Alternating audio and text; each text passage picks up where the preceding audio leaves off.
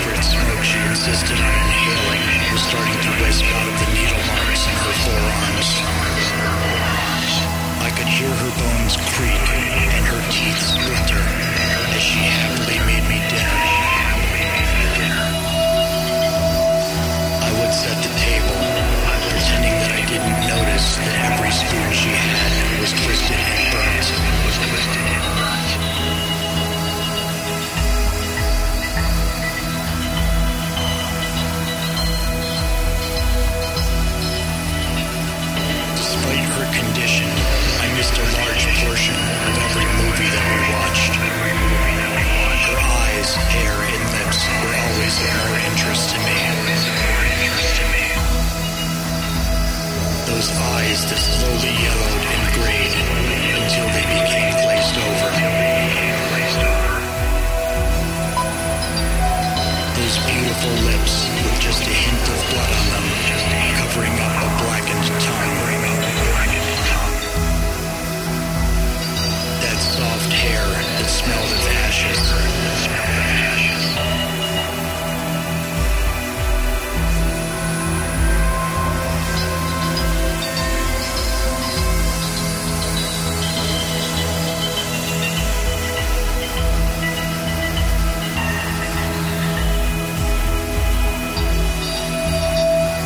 Every night I slept by her side, I could feel that she was just slightly cooler than the last.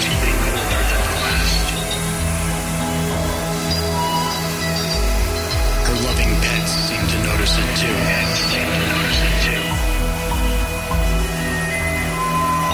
At first I thought that they cuddled up to her to stay warm.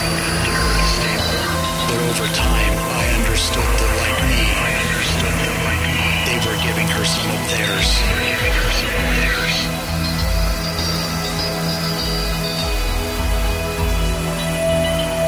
They knew it was just a matter of time, and they wanted her to hang on for just a bit longer.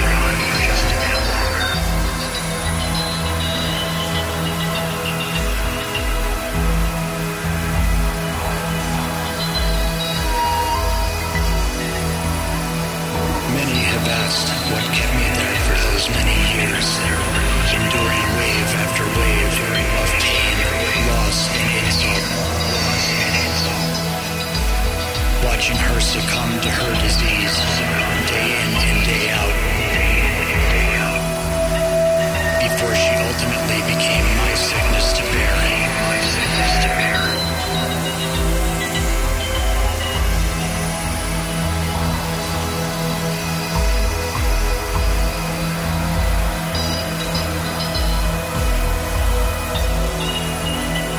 I knew that somewhere, inside of her,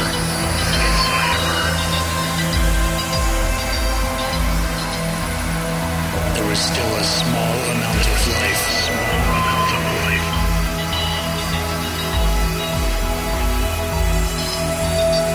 Into that minuscule, uncorrupt chunk of cells.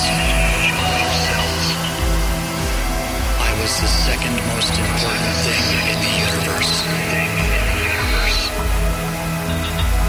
And I dejectedly accepted that.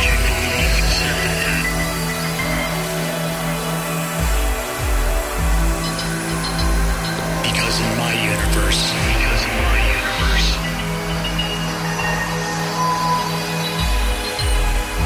she still came first. I'm sorry. Please don't leave me. I just want to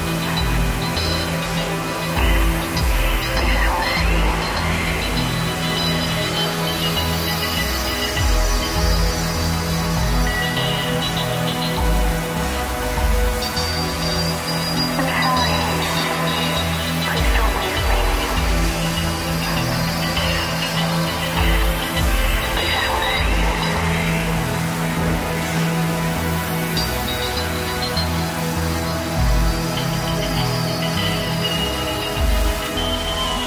I'm sorry. Please don't leave me. I just want to see you.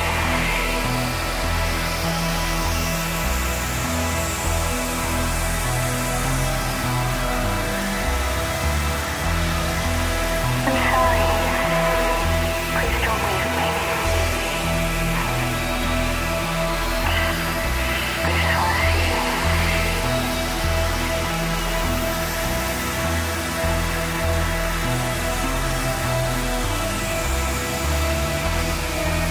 I'm sorry. Please don't leave me. I just want to see you.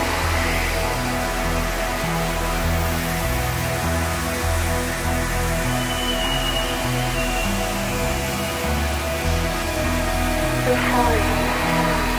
Please don't leave me. I just want to see you.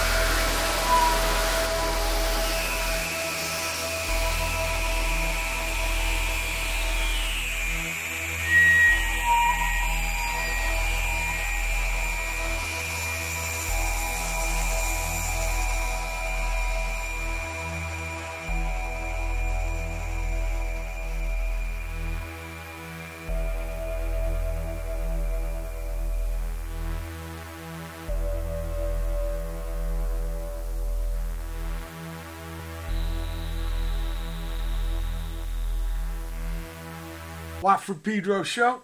Happy Monday. Fuckhead Watt. I'm almost 20. May it'll be 3 years, and I'm still blowing clams. Got to turn the monitor off, Watt. Start off with Autumn Leaves. This is an excerpt live, November 28, 1962, John Coltrane. And then we had Lost with She, Zombie. And because of those those Estonian engineers with their Skype invention, I got with me, all the way from Citrus County, Florida, Brother Dan Fox. Welcome aboard. Thank you very much. Absolute. And got to give credit, Graham in England, the Fence Post collaborator. You've put out some stuff. Please bring your earliest musical recollection, Dan. I think that the earliest, I thought about this, and I think that the oldest memory that I have that's specifically about music is being in a car in the back seat with my parents and hearing the song Owner of a Lonely Heart by Yes. And I just remember really liking that song. it just really stuck with me for some reason. Yeah, I remember that song.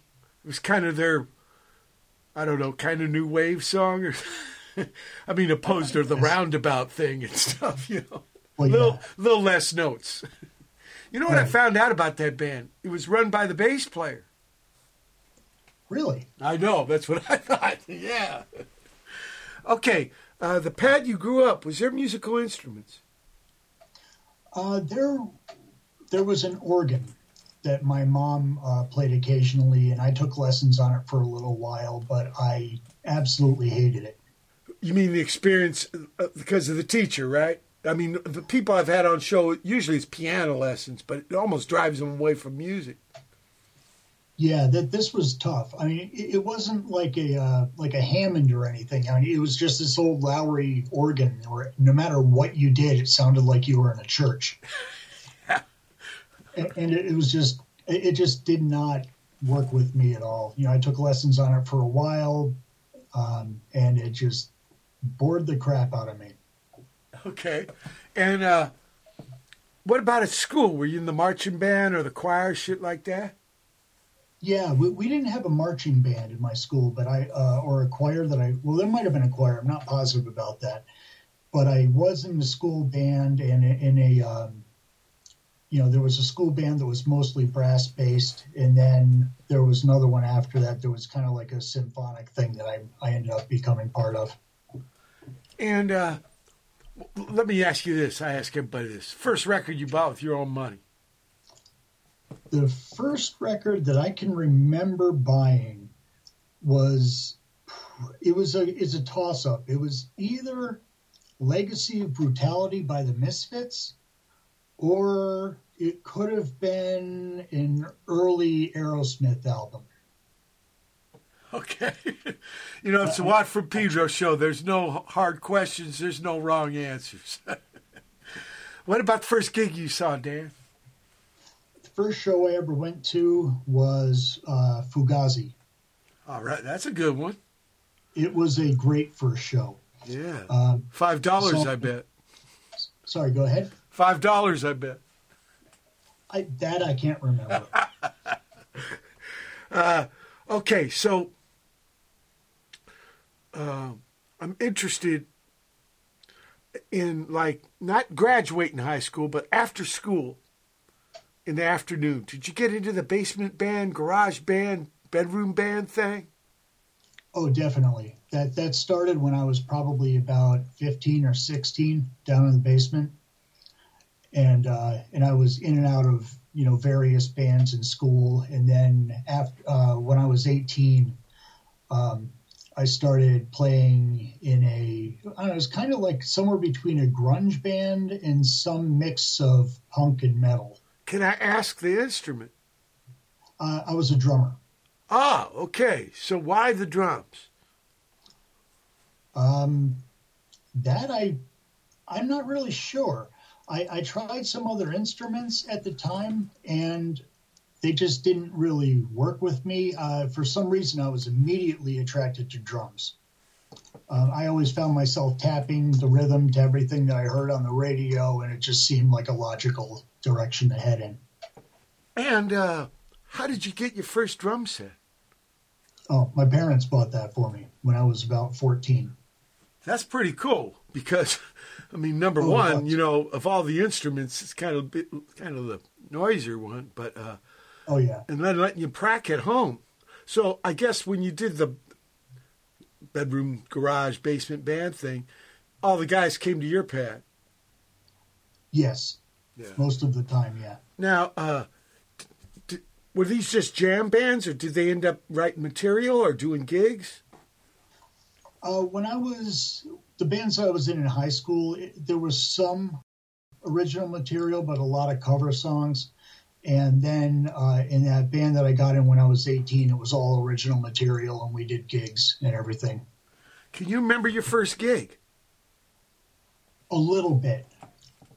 It was at a club in Albany, New York, called Bogies. Oh, yeah, I remember that. Howard ran it. Yeah. And it's several clubs after that, right? Valentine's and Low Beat. And great cat. And Yeah, what was the he name of your wasn't- band? Let's see. When This first band Bokies I gig, played- yeah. Yeah, the first band I was in when I started gigging was a band called Plaid. And how was that first Plaid gig? For me, it was terrifying, but it worked out pretty well. It was a band that was existing. It had already existed for a while, but they lost some members and then regained some new members. So it wasn't like it was a brand new band. Ah, so you had to learn other people's tunes. Yes. Yeah. Did you get involved with composing? Because, you Not know, at the time. yeah, because the conventional wisdom is like drummers don't write song, which is so fucking stupid. I agree. I think that anybody can write a song. Yeah. In bands that I was in later, I wrote some songs and, wrote parts of other songs. Okay. You gave me this, some more loss. We'll get to loss because this sounds a lot different than I imagined than what was going down at Bogies in them days. This is all the world's a stage, but I just work the lights.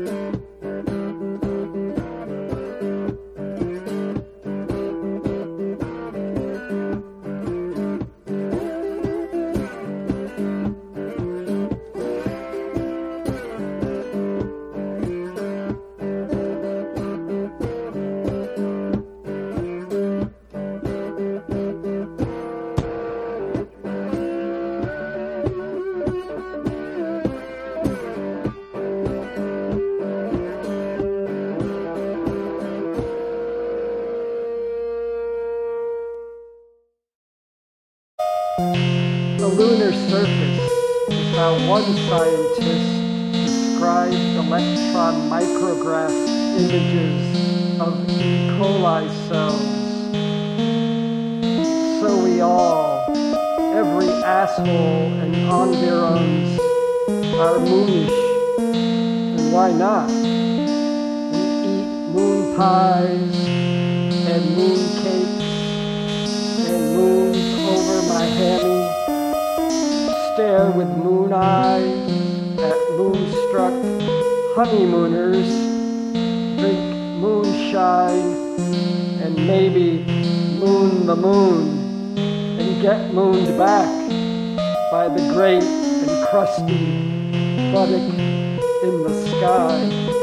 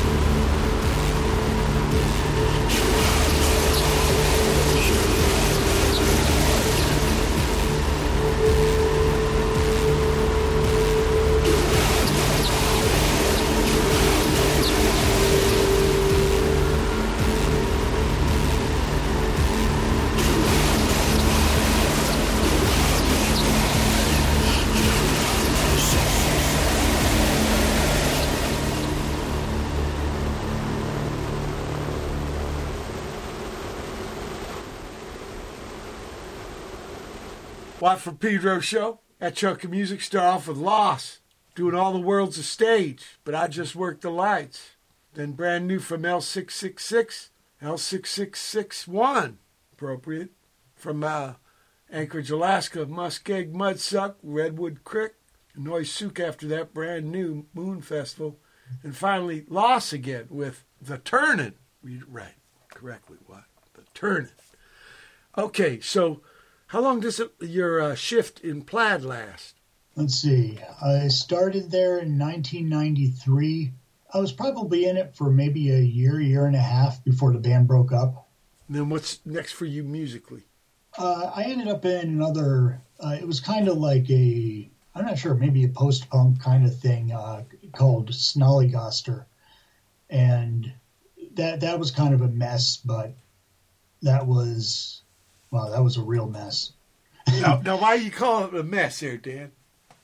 Well, because when I started out in that band, I was beginning a lifelong battle with severe mental illness.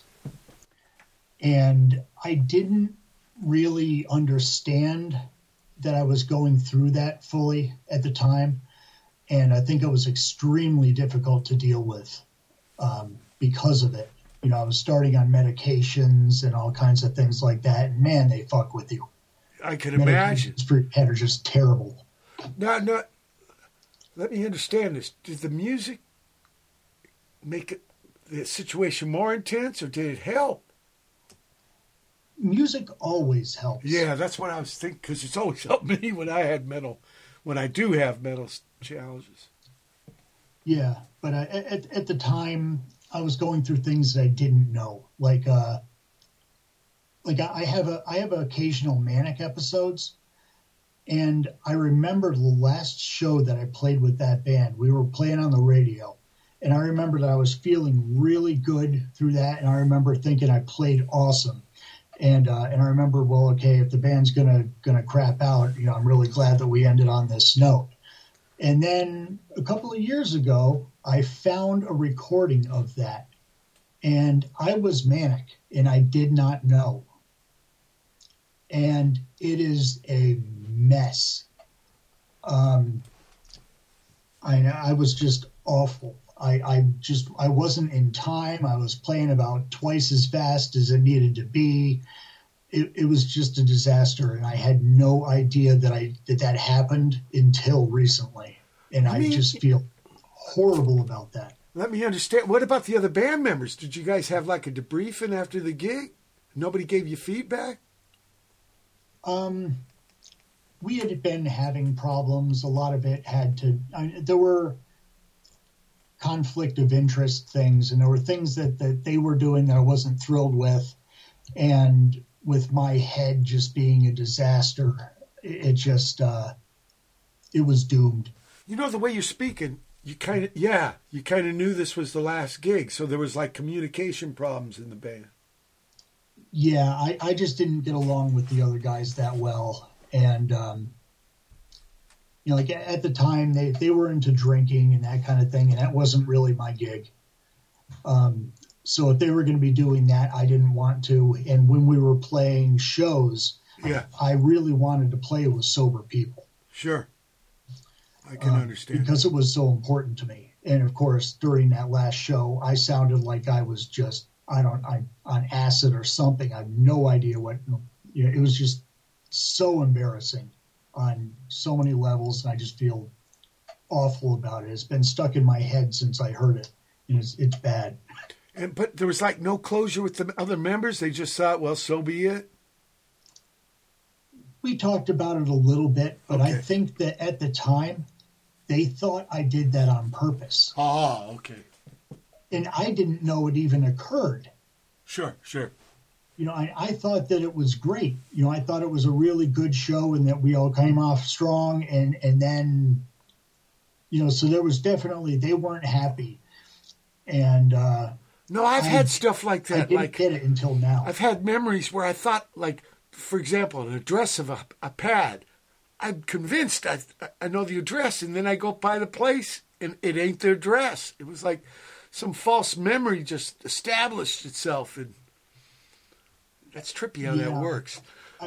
I have a lot of that and really debilitating memory problems. Uh-huh. So my life depends on other people kind of guiding me somewhere and GPSs. Well, what happened with you music-wise after this last gig with these guys? My parents moved away. I moved out of the house and moved into an apartment.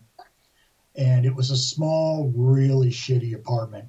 And I couldn't play drums there. Even I had electronic pads, and that was too loud for them at the time. Whoa.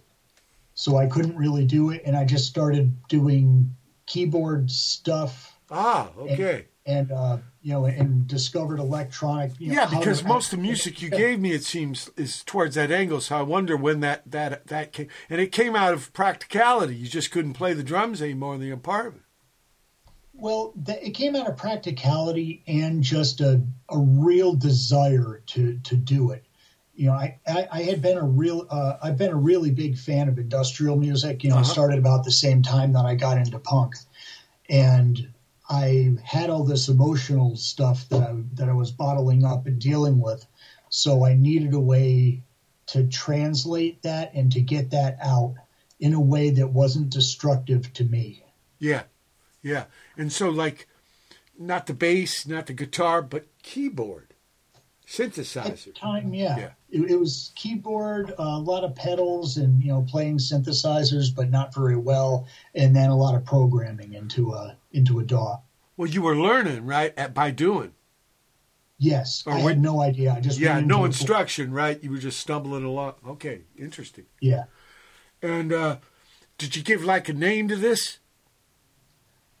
Yeah, the first electronic music that I started to make serious was Loss. I think I had a working title for something a while back, but nothing was released. It never went anywhere because I didn't have a computer powerful enough to be able to do what I needed to do.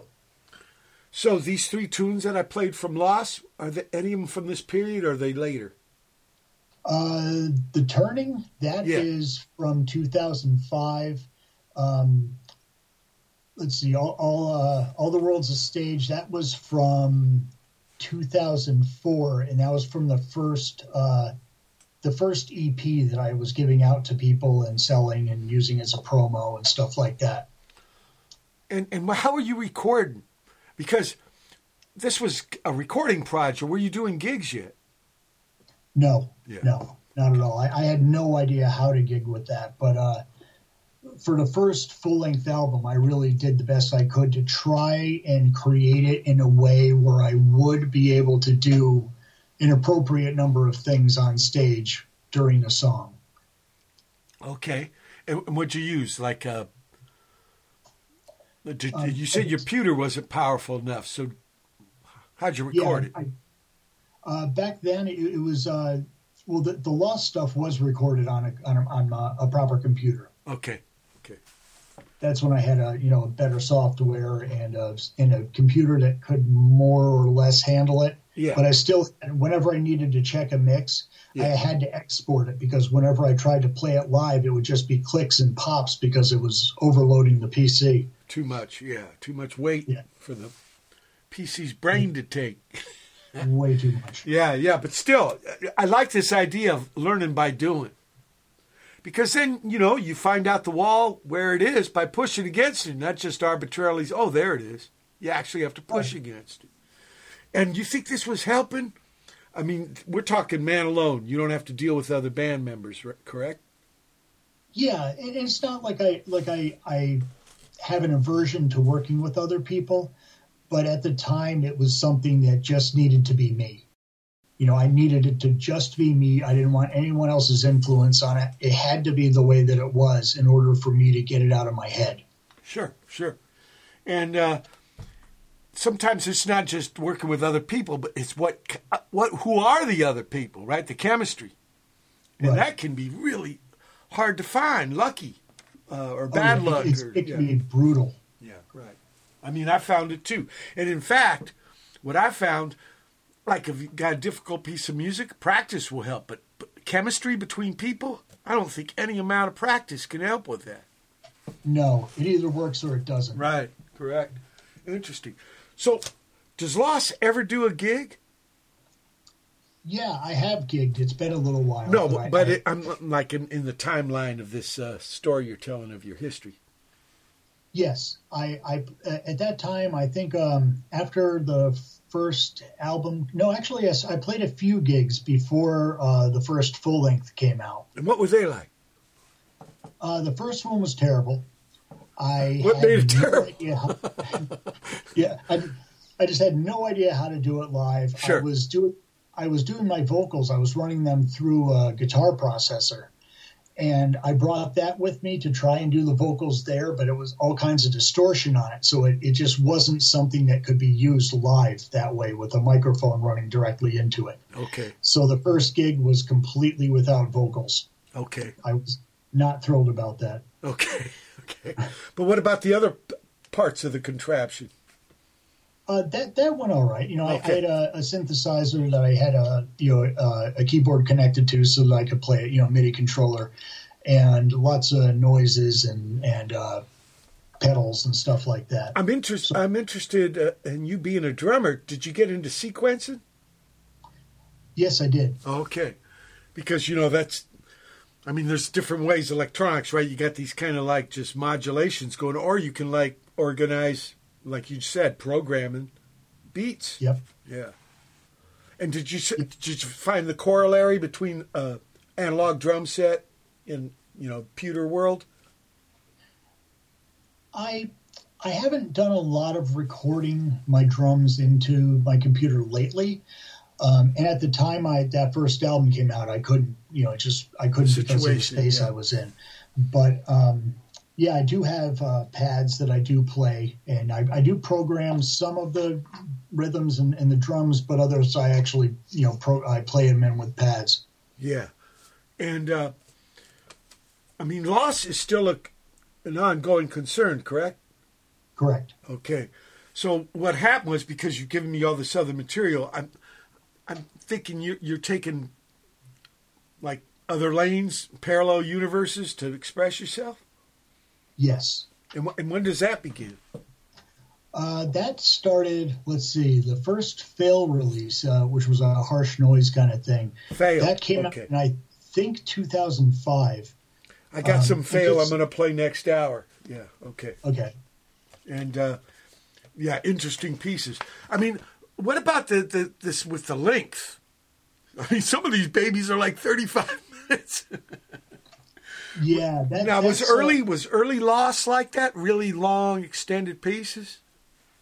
On the first full length, my songs tend to be long, but not usually 35 minutes. That is specific to a project, and there's a whole reason behind the timing and we'll get to that. Like that. Disconsolate, right? Yeah. That's one of them, yeah. Yeah, right. Really. But some of these, like you said, the turn-in is early, and that's kind of shorter. No, that's a little shorter, right? Yeah, that's shorter. But on that album, there is also a song that's like 18 minutes long. Okay. Which in the vinyl world, that's like a whole side almost. Yeah. Right. Right. And how did these things manifest? Was it vinyl? Was it cassette? Was it MP3? The early stuff, the first Loss and Fail releases, those were 3-inch CDRs. Oh, I remember those.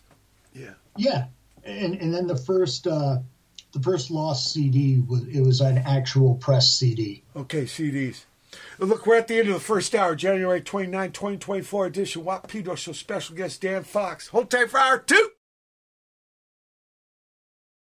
January 29, 2024. It's the second hour. Pedro Show.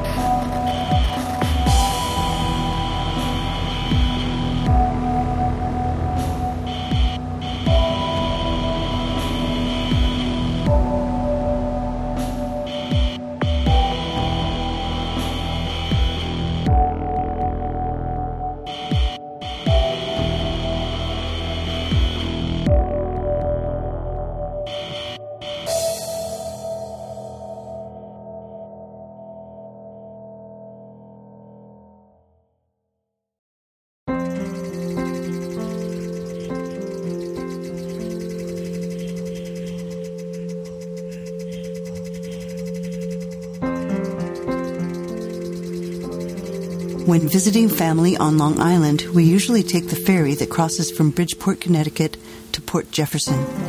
I've made it my habit, heading in both directions, to stand on the uncovered upper deck until the ship clears the harbor.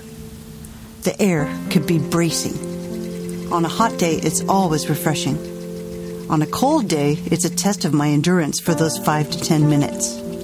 Except for harbor markers and an occasional shoreline structure, I'm seeing a view across the water that has been unchanged for eons. But the reason I'm standing there is for the sound of wind.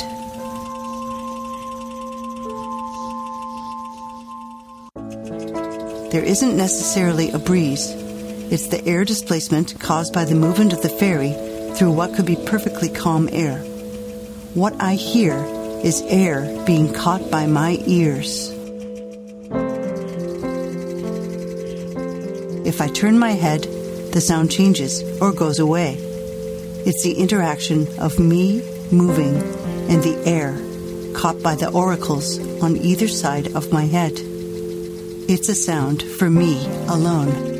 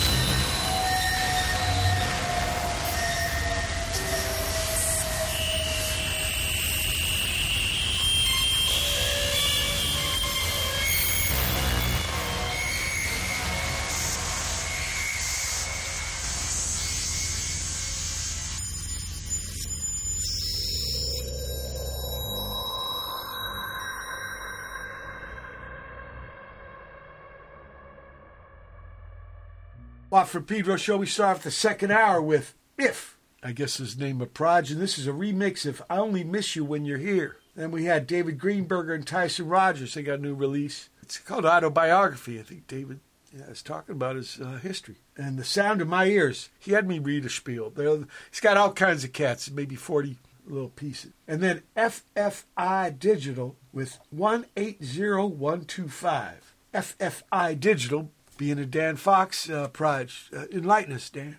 FFI Digital is something I wanted to try and create something that didn't sound like it was made completely with software, but it is made completely with software. Even the vocals are software. What was the idea behind that?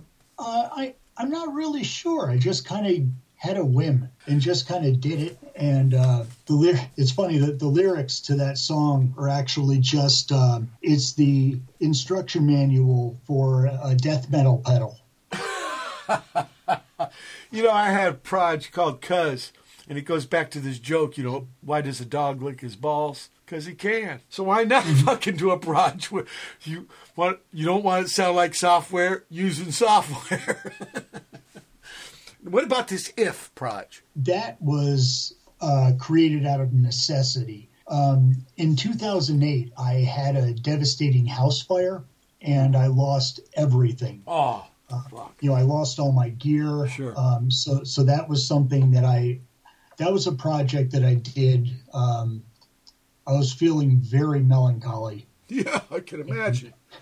But which is I have a tendency towards anyway.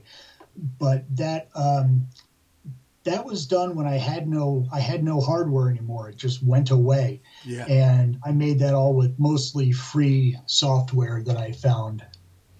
I'm interested because it's remixed. There was another version originally. Yeah, which was those are the remix that you hear, and the original are actually the only two songs that were released by that project. But It is going to come back out with a different name in the future. I had enough for a full length of that stuff. Yeah. But the girlfriend that I had at the time thought it was a really good idea to go ahead and reformat the computer. Oh, I can guess what's going to happen. Yeah, that wasn't great. No. Well, I found in this world there's two kinds of people, those who back up and those who will. Exactly. That's why Wad backs up. You know, this title for FFI Digital, 6 digits, right? Same kind of format you're using for Fatal here. This tune I want to play, 160708. Is there something significant about the 6-number digit? Those are the dates that I started those projects on. Ah, okay. So 16 for being the like the last 2 digits of the year? Yeah, I think it's the last 2 of the year, then you have the 2 for the month and then the day. You know what? I use that method for my stuff because they'll sort correctly. Right. Yeah, if you do it, month, day, and that shit, they never sort right. Okay. Here, let's listen to Fail. We talked about this earlier.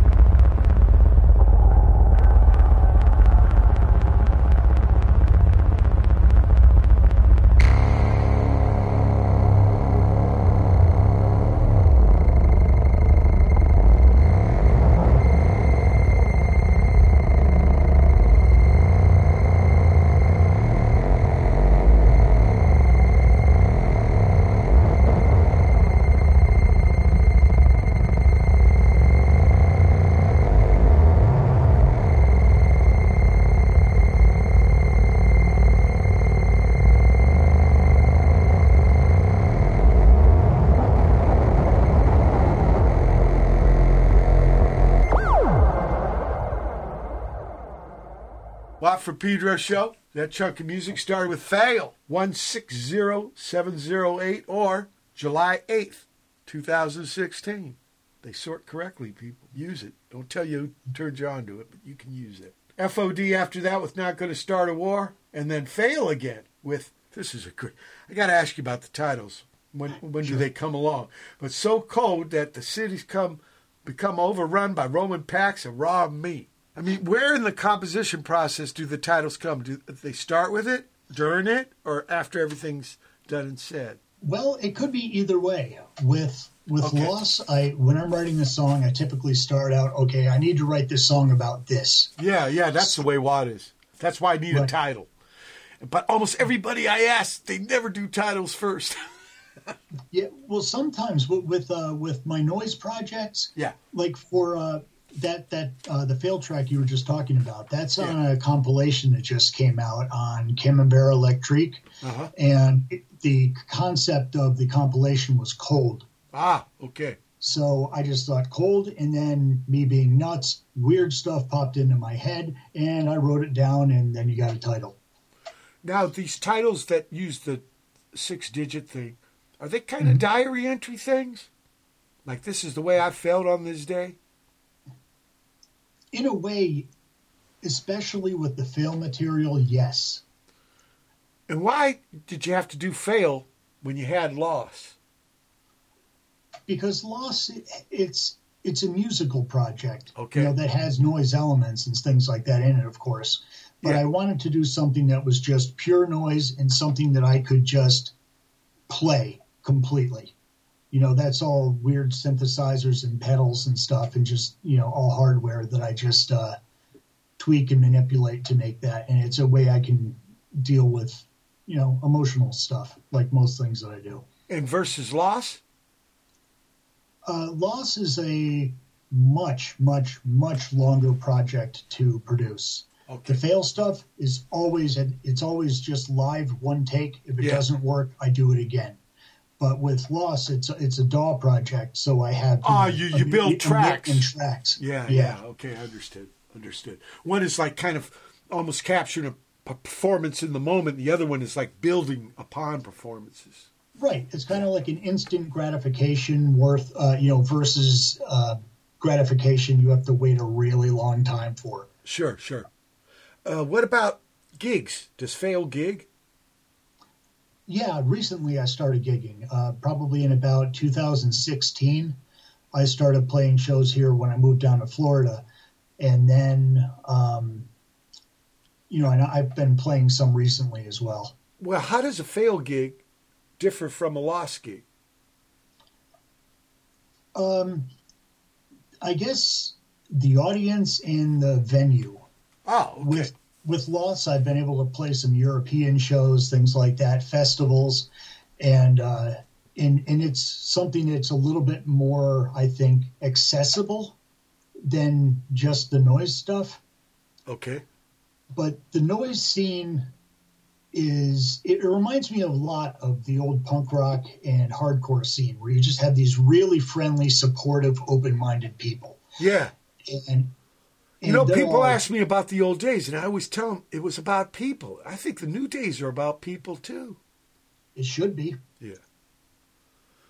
Yeah. So what you're seeing is like a community where people take turns creating in front of each other. Exactly. Yeah. So that's why I think the idea of genre is kind of stupid. It's if you have those kind of ethics, they kind of define the aesthetics. Yeah, I agree with that. But, at the same time, I wouldn't want to go there and expect an ambient show or something like that and then have somebody blow my eardrums out. Okay. So it's good to have, maybe a theme to it, but they're open. A show that I just played last weekend, not yesterday, but the weekend before that, it was just a show in someone's apartment, and there was nobody there except for all the other performers. And it was great. It was a really lovely performance. Great people. The guy who hosted it is Hal McGee. This guy has been doing noise since the 80s. Really cool, laid back, supportive. But you being in Florida, are you aware of Rat Bastard in the South? Yes, I've seen him a couple of times. Yeah, I got to play his pad. You know, he's got a studio that he's doing gigs out where he lives now in an industrial park. And, yeah, they're really interesting. We call them, there's shorthand from the old days for those kind of gigs. We call them character builders. And if you can't play them, you shouldn't really be allowed to play the other ones, I think. Yeah, You know, that makes sense. because there's a weird element that got tied to this, you know, sharing through artistic expression, some kind of fake royalty, you know, which has nothing to do, I think, with expressing yourself artistically. It's another issue. And it kind of took over this kind of, you know, the idea of gigs. Yeah, I totally agree. And it's the same way with labels even. Absolutely. Like even in the noise scene, there are people that have just tremendous egos. And they're dicks about everything. You know, if anybody ever goes to them and say, hey, how'd you do this thing? Then they get all offended. And I try to be the opposite of that. If somebody comes to me and wants to know about what I do as an artist or in the label, I'm completely transparent. I believe that it's a lot more helpful to the scene. Yeah. No, I think that's beautiful. And let these good people come in and let them figure out how to sort out their stuff. Sure. I mean, if you're not going to do that, you really shouldn't be part of the scene. Yeah, I agree. Look, we're at the end of the second hour, January 29, 2024 edition of Pedro Show. Special guest Dan Fox. Hold on for hour 3. January 29, 2024. It's the third hour of What for Pedro Show.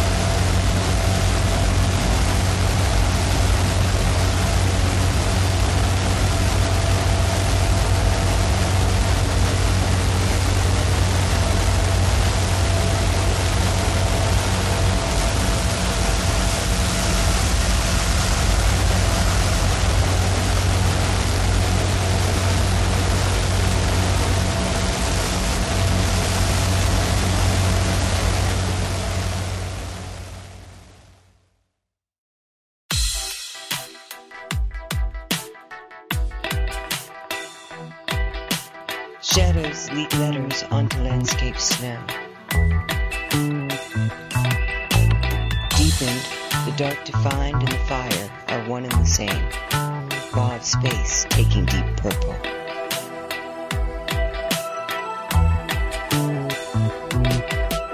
For the flame center, keeping warm and bright, standing tall, a candle of being, solid in the safe lit. Deferral demure in the name of peace.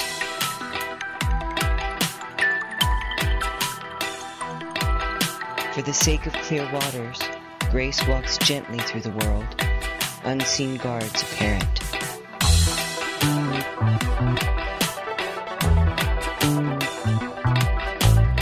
Never a smile so gentle but there, in all her sisters' faces to be found, tested by the mother, loved forever.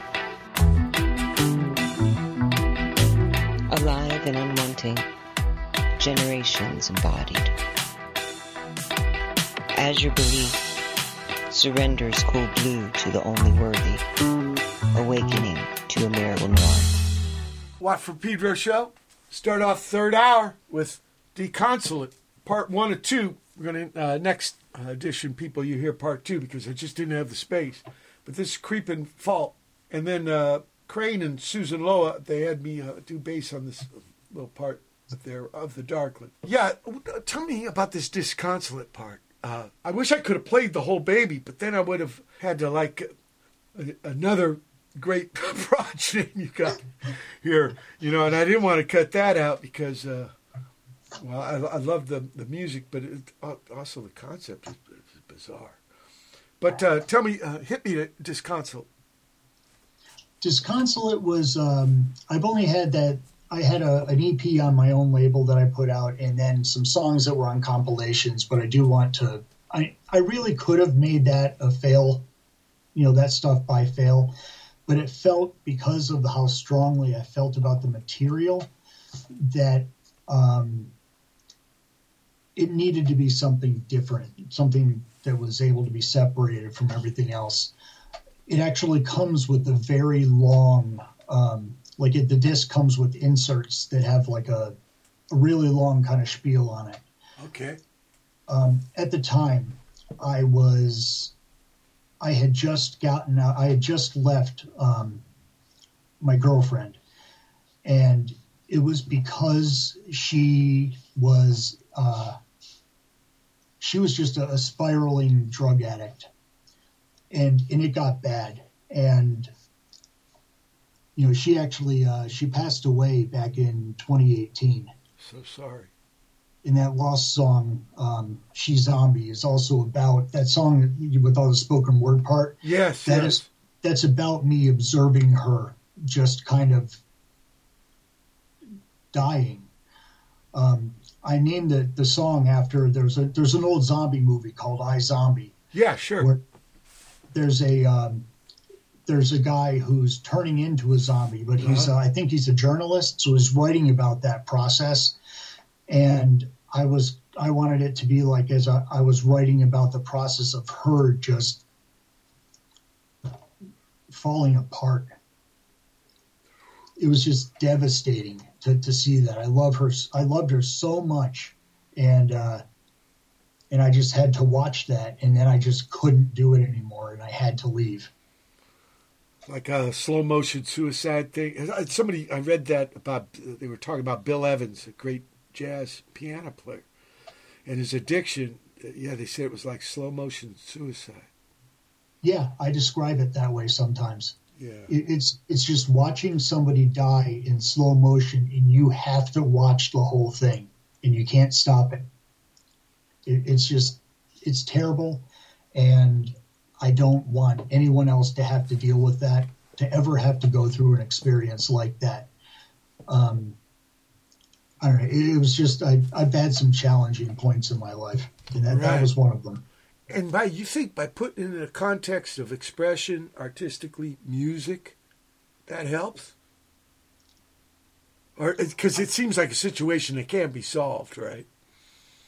The situation with her, it could have been solved, except that she didn't want to be. Yeah, well, she had to get on board, right? Yeah, of course. Yeah, she didn't want to get on board, but people were throwing help at her left and right. You know, I was bringing her to NA meetings and, you know, all kinds of stuff. And I was really supportive, trying to get her back in the right lane. And, you know, it just didn't happen.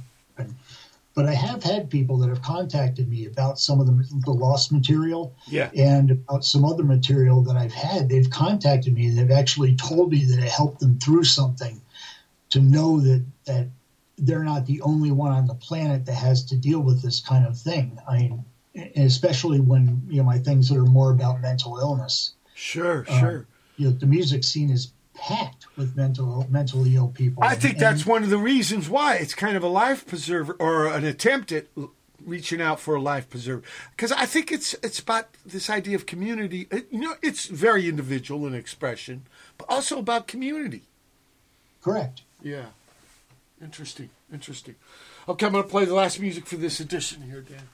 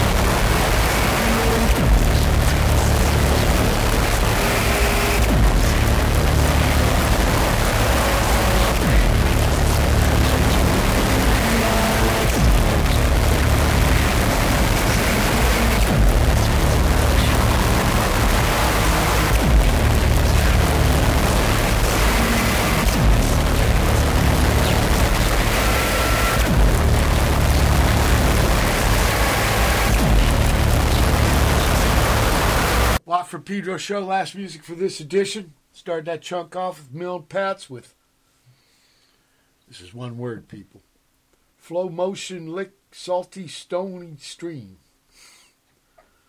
Yeah, 3 E's in stream. Okay. mlin patz. Right. And then, Dan Fox here. Very interesting title. I'm terribly sorry if that I at any time mistakenly implied that you aren't a complete moron. And that was just beautiful. And then the proj name is This Is What I Hear When You Talk. So, I mean, I don't know what's better, the proj name or the title of the piece. I mean, they take turns, right? They kind of like a planet the same size of the star it's revolving around. Yeah. Now, hit me to this. Yeah, I think that some people in the noise scene are also a little too serious. Yeah. You know, and despite everything this, I mean, some of it should be serious, but I do try to add a little bit of levity to some of my stuff. You know, I do have a sense of humor, even though I'm going through some things, and you know, I think that's important too. Yeah. Okay, you gave it. Is there other pieces under this proj name, or was this a one-off? Oh no, that project has like 1,400 releases or something. Now, what makes it different than Loss or Fail? That project began when I was in a way of me trying to. It was part of my grieving process after she passed. Okay. So it's more recent. She was 35 when she died, which was too young, yeah. And that's why those tracks are 35 minutes. Yeah. Oh wow, yeah, that's her age. Okay. Yeah. Makes sense. And I have a completely different Bandcamp page for that, 35.bandcamp.com, and that's mostly that stuff. And I had 35 different like emotional states that I had to go through. Yeah. And each one of those had 35 minute tracks. Whoa. And that is since it just recently got through the last of them, but I'm continuing the project on with other things. But it's heavy. Yeah, very heavy. Can you describe your composition process? Do you make demos? Do you have a trove of lyrics? Do you have use voice memo for licks? Or, I've had all kinds of things told to me by guests on the show. For the noise stuff, I just kind of think about what sounds I think I want to make. Then I go through my pedal hoard and figure out, what I think will be best for me to achieve those sounds. And with Loss, that's a little different. Sometimes I write lyrics first and then the song. Sometimes the lyrics come afterward, depending on, where I think that song is heading. And what's next for you? I don't know. Sorry, what? What's next for you? Well, I just released on my label. I just released a new batch of 19 releases. Whoa! A couple of them are mine, but they're artists from all over the world. And give the URL of this. It's a Bandcamp page, right? Yeah, it's innerdemonsrecords.bandcamp.com. People go there because there's a lot of great stuff there. And so you just put out 19? Wow. Yeah. Graham was part of that, right? Fence Post? Yes, and also there is a Fence Post release, and also there's a collaboration that he did with a guy from U.S., and that is called, I think it's called Mostralismos. I'm not sure if I'm pronouncing that correctly. Okay, I don't think I've played that. He's given me a few things, but that's I think it's an ancient Greek word for preparing a body so that it can't come back from the dead. Okay. That's an excellent project name. I couldn't hear you for a bit. My cat helped out. So what I'm doing is I'm inviting you back on if you got any music to bring, which I think you probably got buttloads. We can play it and talk about it. Is that okay? Yeah, sure. Yeah, that would be great. This was a lot less horrifying than I expected it to be. Did you? Okay. Yeah. I hope that didn't disappoint you. No, I just don't think I have a lot to say. So I feel like I get confused when people want me to talk about stuff. Well, because I listen to the music and now there's a voice to it, a person and thoughts. So for me, I can't speak for other listeners, but for me, it's a bitchin' thing. And also, just some props to Randolph Carter. Oh, absolutely. Up in Eugene. He's actually the one that brought me to you directly. He's an incredible person. Yeah, yeah. They're both great people. Yeah. So lucky about music, bringing people together. Community, right? Like we said before. So anyway, till the next time you're on the show, safe seas for you, okay? All right. Okay. People, it's been January 29, 2024 edition of Pedro Show. Keep your back.